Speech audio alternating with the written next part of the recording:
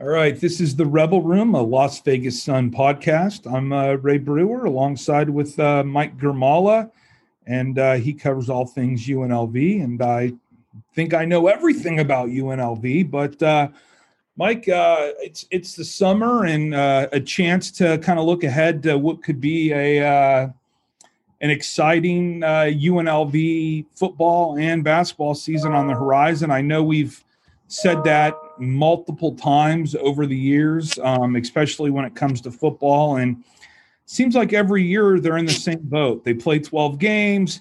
They're projected to win 2 or 3 games. They hope to get to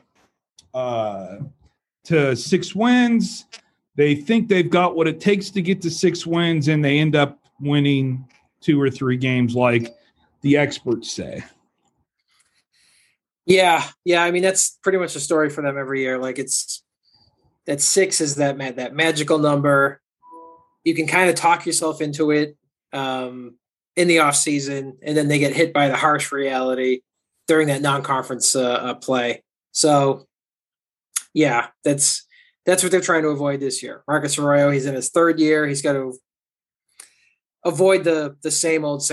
You know, if it gets to like the middle of September and people are saying, "Oh, this is the same old UNLV football," that's obviously a really bad sign for the program. So they think that they've got enough talent on hand. They think the coaching is good enough. They think they can take that next step and actually compete this year. So they think they've got what it takes. Yeah, it's interesting. On Saturday, Michael, the Golden Nugget posted a betting line for all of the UNLV football games, all 12 of the games. UNLV's favored 4 times, right? Season opener against Idaho State, where they're favored by more than 3 touchdowns and they have to win. And then not again until the end of the schedule when they go Hawaii, New Mexico, and then the last game where they're a 1-point favorite at home against UNR. I went on Twitter on Saturday and I said, that is a must-win game for the head coach, Marcus Arroyo. If they are that 2 or 3 win team that we expect them to be, and he loses at home again to Reno, and mind you, a Reno team that is awful. The coach left for Colorado State. They got a new coach. They got a new quarterback. That quarterback got arrested for DUI last weekend. Yeah. The cupboard's bare over there. And if you can't beat them at home, then you got to, that I think would be the opportunity for UNLV to justifiably look at the coaching situation and make a decision. The one thing I would say, I would caution about that UNR game is that it's literally 6 months away. Like that's at the end of November. That's at November 26th. That's a long time from now. It's a lot of time for them to regain their footing, I guess, find their form. If they can, if the coaching staff and the quarterback situation sort of clarifies throughout the season. I think we'd feel a lot better about that matchup if it was happening in week 1. Or if it was the Mountain West opener, but they'll have some time to find themselves, as will UNLV. But you said, I'm inferring that you expect them to go into that game as a 2 or 3 win team. Is that the case? Do you not think that they can get to 5 wins heading into that game to make it, mean something? Well, the one thing about the Mountain West, Mike, is it's a really bad league. Sorry for the coughing, everybody. I think a little piece of gum, and I've got the residual coming in. But do you want me to vamp? I can, if you want to put yourself on mute, I can vamp for a few minutes and talk people through the schedule. And no, okay, yeah, because you're, it's UNLV. This is what I'm trying to say, and anything can happen in a bad league, right? Yeah. And we've seen it happen sometimes, but we haven't seen it happen in UNLV's favor. Like we haven't seen them take advantage of that in a long time. So it's one thing for it to be a bad league and you can use that to your advantage and sort of rise above it. It's another thing if it's a bad league and you are the main contributing factor to it being such a bad league. Like you are one of the teams that make it bad. So I'm not sure how much that helps or UNLV or how much it affects them. But I think if they go into that final week of the season and that game doesn't matter, that's I would consider that falling below expectations for this year. I mean, it should matter no matter what the schedule is. You mean not matter because I mean, in terms of bowl competition, in terms of bowl eligibility, like they should be at 5 wins. That game should matter for them to go to a bowl game. Like, you don't think they can go 5-6 heading into that game? Like, I feel like that's what it should be. I know they're favored in 4 games, but I mean, the one game for me that I think could be the linchpin in getting to 6 is, according to the odds that we saw, that September 17th game against North Texas is a pick'em. Basically, yes, and that's a home game. And it's a home game on a big weekend in Vegas, right? That's the Mexican Independence Day weekend. So there's going to be a lot of action on the Strip that night. It's an afternoon game, though, a noon kickoff for the Rebels. But, yeah, for me, that's a must-win because you get Idaho State on the 27th, which you should win that game, right? Absolutely must win. If they lose that game, cancel the rest of the season. Like that, they will win that game. They have to. What happened last year can't happen again. I think they'll take a much different approach heading into it this year. But yes, must win week 1. Yeah, and Idaho State's basically got a high school / junior college football coach. They just had a wide receivers coach arrested for murder. For all intents and purposes. Really? Yeah. I'm gonna have to Google that. Yeah, the weird part is that I covered that kid one game in high school. His high school team played Gorman, and I covered the game. But we get sidetracked. Then UNLV, Mike, gets 2 weeks off to go to Cal to play the Cal Bears. Is that game off the list of probabilities to win? I don't. That's such a weird quirk of the schedule. Because that obviously that week 1 matchup got moved up a week. That just happened recently for TV. So they're playing in week 0, and then they don't play until week 2. So that's you get an entire offseason. You play 1 game against Idaho State, which should be a scrimmage, basically.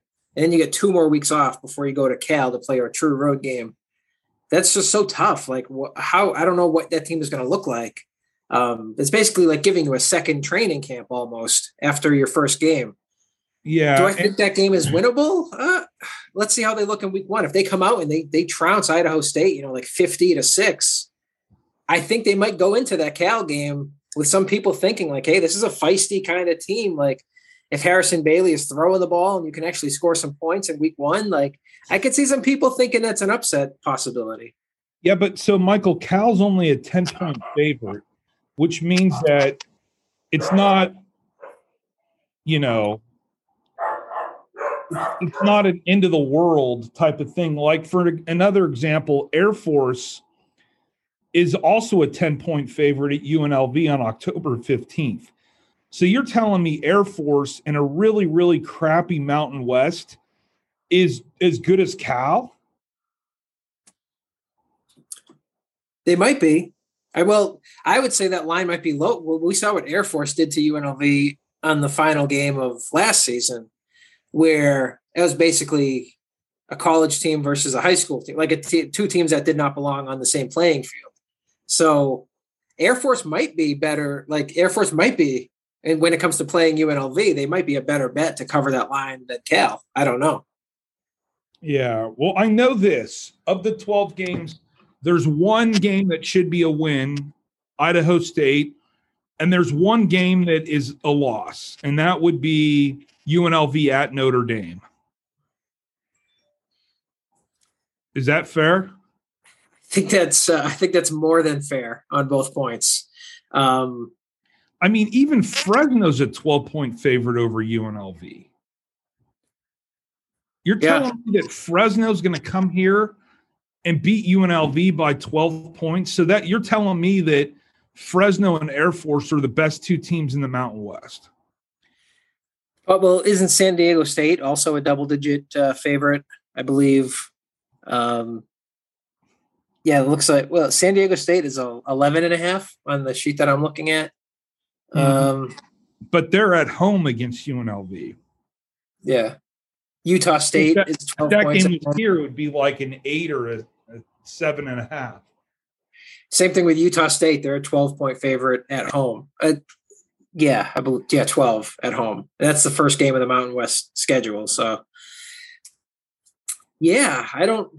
There's only one game where I see where UNLV is a single-digit underdog. That's against San Jose State. All the other Mountain West games, they're either favored or a double-digit dog, which seems like there's kind of a gulf there where they don't seem to be. There's no other teams in UNLV's tier. Mm-hmm. It's just teams that they're favored over, and then teams that they're huge underdogs to. Yeah. Well, so the one thing that I still don't know the answer to, and I don't know if you know the answer to it, but last year their offense was pretty much one-dimensional. As Charles Williams performed, so did UNLV. He touched the ball an absorbent amount of plays. I think he had like 85% of their rushing attempts. Who's going to be the running back? We don't know. We saw them in spring ball, and the running back group was pretty underwhelming, not in terms of how they played on the field, but just in terms of like the weight of that group. It doesn't seem like they had a lead number one or even like a number two guy in that group. It was, Courtney Reese is like a third down back, throw some swing passes to him. I don't think we saw whoever is going to be their guy carrying the ball on first and second down. I don't know if we saw them in spring ball. And Arroyo said, just keep an eye on the transfer wire. I know the portal is closed going in, but they could still pull some players out and bring them into the program. So I don't know who the running back is going to be. I'm not sure that they want to run the ball this year. I think that there's a good chance that we saw last year's offense basically just because Charles Williams was the best player that they had. I think this year they think they've got a good quarterback. They like their receivers. Arroyo likes to throw the ball. I think we may see if people are expecting who is going to be Charles Williams' replacement, who's going to be the guy that takes his 280 carries, I don't think that they are going to hand the ball off to anyone 280 times combined. They may be a team that runs the ball 12 times a game, only in short yardage situations or only on draw plays or only to keep the defense honest. They may be a team that comes out and throws it 40 times. I think that's more likely than seeing a true number one running back emerge. Yeah, and I guess the question there is, a lot of people have raved about the transfer quarterback from Tennessee.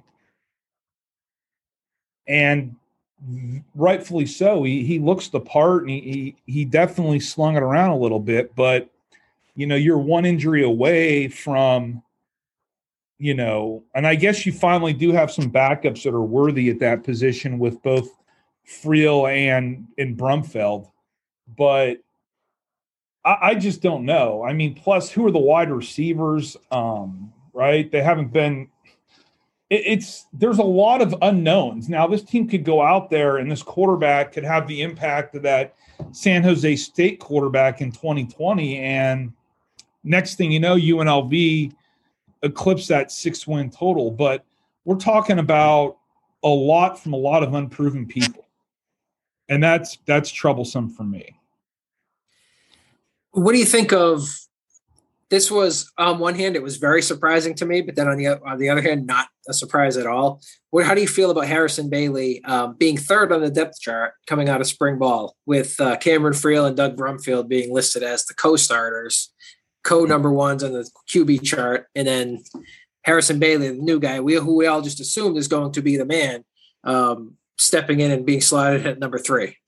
Okay, well, two quick things there. One is you could see that would be the coaching staff maybe trying to keep Brumfield and Friel engaged so they don't leave, because Brumfield was briefly in the portal. And secondly, you never know with Marcus Arroyo. He inherited his first year here, Kenyon Oblad, who had thrown for 21 touchdowns and 7 starts as a redshirt freshman. And we're thinking, okay, well, here's this guy who loves quarterbacks and he's got a really tall, strong pocket passer. Let's see what he could do. And he goes and he starts a 5th-year senior in the 6-game season, and it was a complete disaster. And then last year, Brumfield looks like Steve Air McNair in training camp. He's running, he's throwing, he's athletic, he's got control of the offense. And they start the Rogers kid from TCU, who was clearly not a good quarterback. So who knows what's going on over there? He knows football better than us, apparently. I think you were right on with your first point. That was my initial instinct, was that if you want to, not just to keep Friel and Brumfield in the program, but just to keep them keep their competitive juices flowing, because I feel like those guys are both coming back. They both started games last year. And if some transfer just walks in and at the end of spring ball is named the starter, then that QB competition is over. Like, he's going into week one, and Bailey, if he wins it now, he's going into week one as the starter. There's no competition. It's over and done with. Whereas if you do it the way Arroyo did it, with those Friel and Brumfield at number 1 and the expected favorite at number 3, well, now the competition is still on, and you can have a full training camp with all 3 guys slugging it out. The door is not slammed on anyone. I think that's maybe just a way to foster a longer competition and keep everyone engaged. But I do still fully expect Harrison Bailey to start week 1, and if he stays healthy. Let me counter that, and I don't disagree with you, but if I'm UNLV and I'm struggling to get people to go into Allegiant Stadium, and I'd like to create a good home field environment, why don't you name this kid the starter and you go market him, and maybe you get some hype around the program and you get some people to attend the games. And then instead of spending all August having this kid share reps with Cameron Friel, let the guy take all of the reps so he is the guy and he's ready to go. My 2 cents.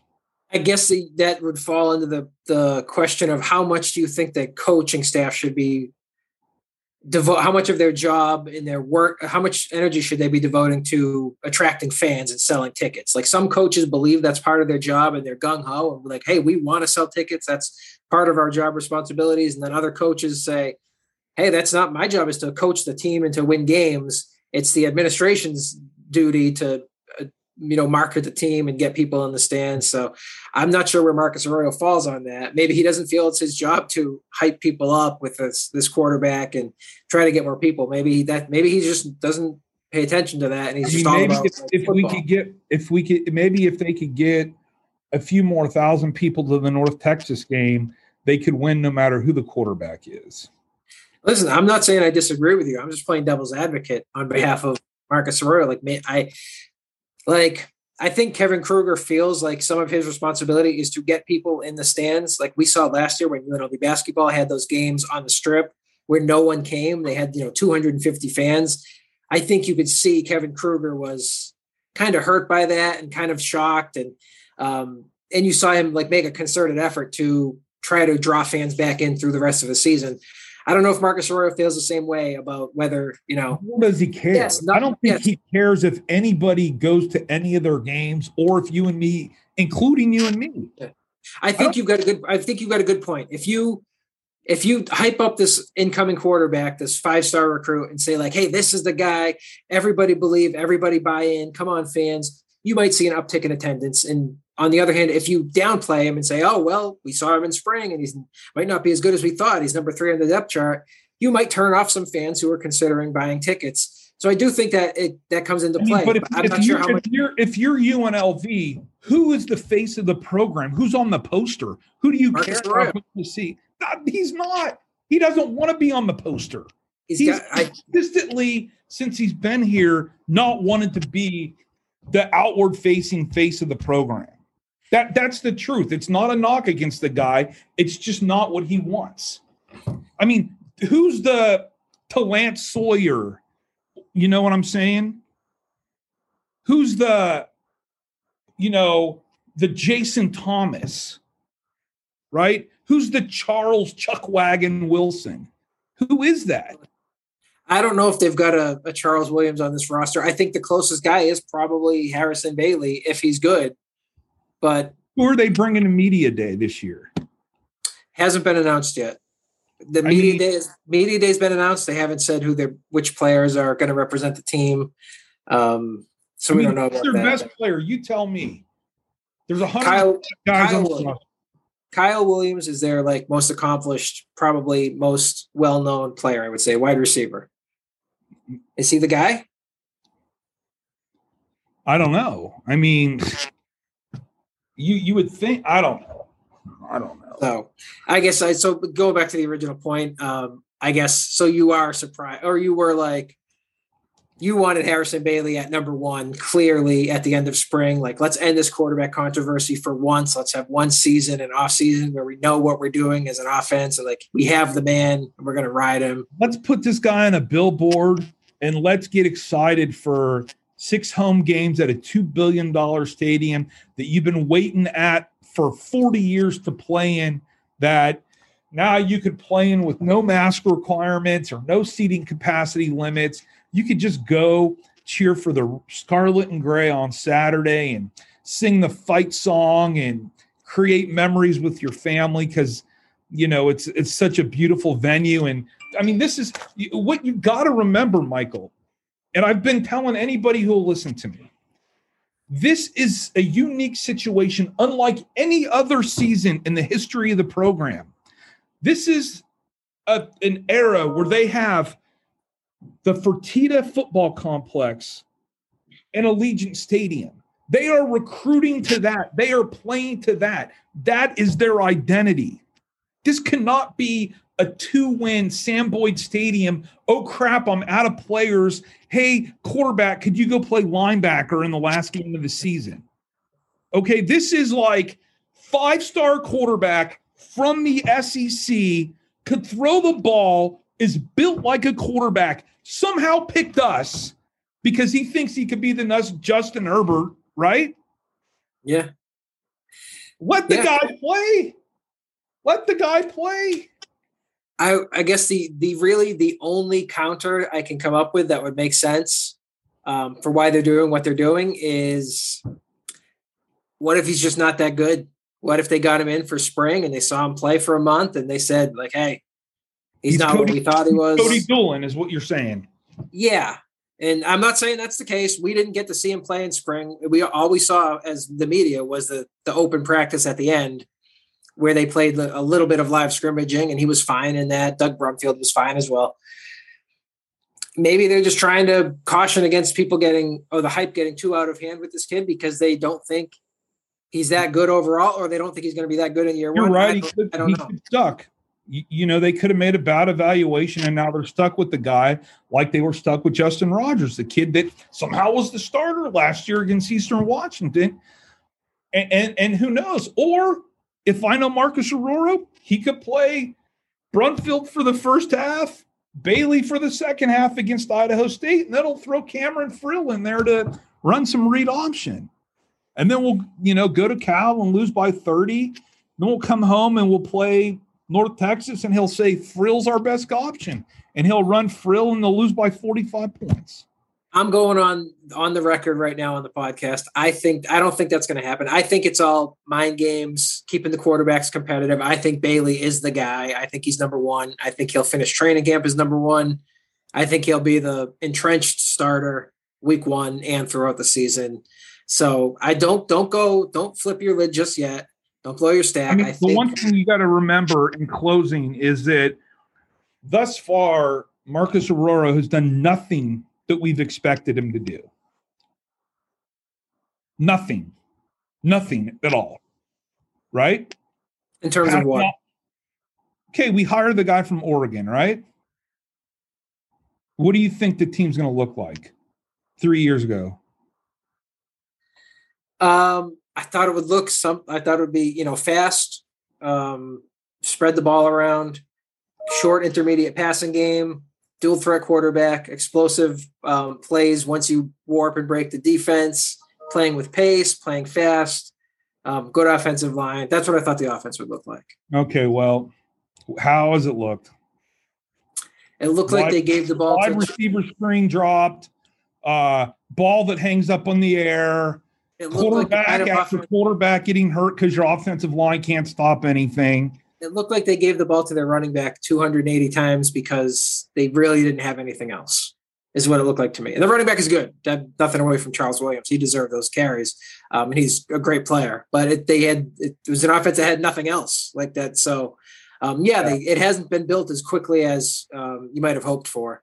Yeah. But I do think what kind of recruiter did you think he'd be? It's tough to say because I thought he would be a good recruiter. I thought he'd be an asset there.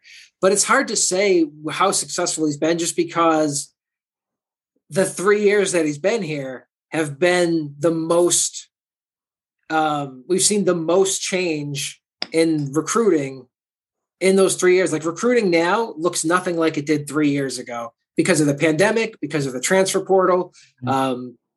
Recruiting is entirely different. Like prime Bobby Bowden could step back onto the field today via time machine and be a terrible recruiter just because recruiting has changed so much since, he's had some good classes. And to his credit, I was at the last game last year, the San Diego State game, where they were stuck playing Justin Rogers, and they took San Diego State to the brink. And I really, if you go back and read my column from that day, I really thought they turned a corner there. And I'm thinking, well, they got something to build on, and then of course they lose their top defender in the portal. Their wide receiver is still a question mark. And that's why I just think that I hate to go back to an old topic, but if you had some clarity with the quarterback situation, I think that would just be so much better for the program going forward, because the only consistent part about UNLV football since Randall Cunningham left is they've been inconsistent, right? When I did that story on Ryan Wolf going into the Hall of Fame, it's like the best receiver in the history of the program. He had like 9 different quarterbacks in 3 years. Now you got a chance to have a guy, and granted, he may suck. Somebody from UNLV may call you tomorrow, Michael, and say, hey, we listened to the podcast. FYI, between us, Harrison Bailey is awful. He can't throw the ball from me to you. And even though we only do Kyle Williams take one step forward or back, we're going to throw you the ball, and let's see if you can take it down Russell Road. He can't even do that. Let's talk basketball. All right. Let's talk basketball. Go ahead, Michael. I had a great segue, but you take my thunder. Go ahead. Go ahead. Go right it up. Speaking of Williams, Donovan Williams remains in the NBA draft, where he won't get picked, but he'll be in the D League somewhere. You think? Do you think? Okay, so I feel like most people think that he will go undrafted. Do you feel like that's a bad decision for him? I mean, I don't know his situation. And then, Michael, I just don't know the guy's situation, bro. I mean, I don't know where he's at in his studies, but he's ready to go pro. I don't know if he needs the money, if there's more money in the G League than NIL at UNLV. Maybe he could go over to Italy and make $130. And who knows? Look at the NBA this year, right? The Celtics got a guy that played for Colorado Springs, Colorado, and another team's got a guy who played at Willing Jesuit. And they made it. So while he's still young, why not start the journey of trying to find a spot? There's 100 guys like him that are going to get cut, signed, be in the summer league, go to Mexico, go to Canada, go to Italy, go to Israel, play in the D League. And, maybe one day somebody blows out their ACL and he gets a 10-day with the Pelicans. And next thing you know, he's that kid from Georgia Tech that I love. Yeah, no, I agree with you. I think that the one thing I would say about Donovan Williams is you said he's young. I would disagree. He's played 3 years of college. I don't know if he was one of those guys who, reclassified in high school and is a year older than his class. I don't know about that, but he's already played 3 years of college. You can come back for your senior year, but like he's old for an NBA prospect. For a guy who's trying to like if you're an NBA prospect, you've probably gone by now.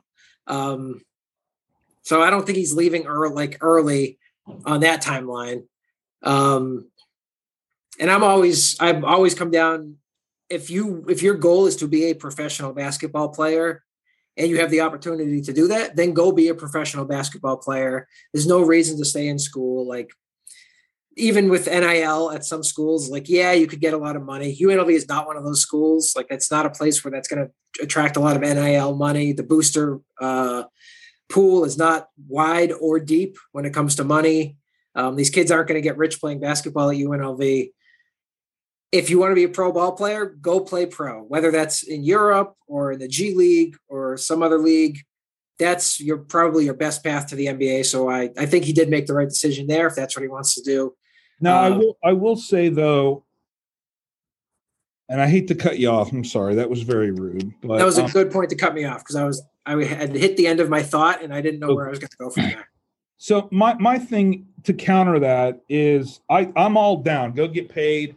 Go launch that career. Go try to be, one of the guys that breaks through. But is there some merit and valor to shooting the ball 30 times a game at UNLV and being the focal point of the offense at UNLV to help accelerate that process and kick open a few doors for you? Ray, we could not have a more perfect answer to that question because we just saw Bryce Hamilton try to do that. He had a good junior year. Well, I wouldn't say good in terms of putting him on the NBA radar, but he had a productive junior year where he was the number one guy.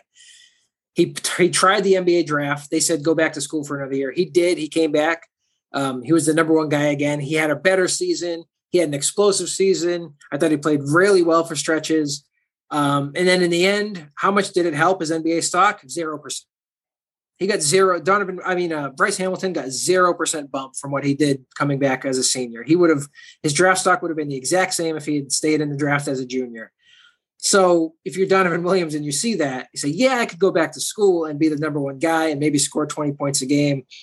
But NBA guys are not really looking at stats. They're more looking at, your tangibles, your measurables, your talent level. And yeah, they want to see production mixed in there against high level opposition. But at 22 years old as a prospect, I think Donovan Williams is the same guy last year that he would be this year to the NBA. For UNLV, he'd be much better as a senior and you'd be expecting him to be a superstar. But in terms of an NBA prospect, he's the same prospect he is now that he would be at this time next year. So I don't see a real reason for him to come back, just like there probably wasn't really an NBA-related reason for Bryce Hamilton to come back. Sure. He just wanted that $500 a month Finley Toyota coupon. Let me ask you really quick, because I don't want to go too deep into the NIL rabbit hole. Where are these people supporting UNLV program? Did you expect more once the NIL became legal and ratified? Did you expect the local businesses and boosters to step up in a bigger way? Like if you want Donovan Williams, where's the guy offering him 6 figures to stay? Yeah, I don't think we're at that point right now with the program. I think all the quote unquote boosters are guys who have previously spent money, but who aren't willing to spend money for a non-NCAA tournament team. And I just think that in the 90s or the glory years, if you will, and I know people hate to bring that up, but UNLV basketball was the only game in town, and people love them like people love the Golden Knights currently. And when you haven't been to the tournament since 2012 or 2013, that love kind of fades a little bit. And, if Cliff Finley wants to give out $60,000 worth of cars to 12 guys, that might be as good as you get. It's not like you're the Alabama quarterback. I agree with you. I agree with what you said. It's conditional. Like if they get better, you may see some of those boosters come out of the woodwork. But for now, it's not making much of a difference for UNLV. It didn't make any difference for Donovan Williams. How do you think that impacts them for next year without Donovan Williams? Does it impact, I think a lot of people thought this would be their year to make a push for the tournament, year 2 under Kruger. It shouldn't take more than 2 years to rebuild a team in this college basketball landscape. Do you still feel like they can do that? Or now, are you now saying like, hey, let's pump the brakes? Donovan Williams was that important to what they had built for this year? So for me, two things. One, and maybe you could answer when I'm done, I don't know where the scoring is going to come from. Secondly, they lost their top 3 players, right? Hamilton, Williams, and Royce Ham. And for me, and you'll probably disagree, but Ham is the tough one to replace because he really protected the basket, grabbed a lot of rebounds, played really hard. And I know they've got Isaiah Cottrell, who has a similar build and a similar pedigree in terms of being like a top 70 high school recruit from the Big 12. But I just think Royce was older, more accomplished, and he had that intangible about being available. And I think he willed them to be better than what they were. Now, granted, Bryce took over in a few games, and Donovan was a great 1-2 punch. But now you're looking to replace 3 people. And who are you replacing them with? Who's your starting 5? Who's going to score your points for you? Yeah, that's a good question. I think you're right on that. Royce Ham was sort of the backbone of the team. He was there every night. He's a really good rebounder, surprisingly athletic. And yeah, I think that if Donovan Williams had stayed, I would be significantly higher on their tournament chances. Without him, your offense it's a big question mark. I don't know if they have that guy on the perimeter who can just score the ball or just beat a defense. It's one thing. I get what they're doing. They're going to get plus defenders at every position. They're going to get plus defenders on the bench. They're going to hold you to 64 points, and then they're just going to run their offense and try to grind out 68 points. But there are times when you just need a guy that can beat the defense off a dribble or hit a 3-pointer over a contested 3. That's well defended. I don't know if they have that. But who are your top 5? Who's your starting 5? They're going to roll the ball out there on game 1, and who's going to be on the team?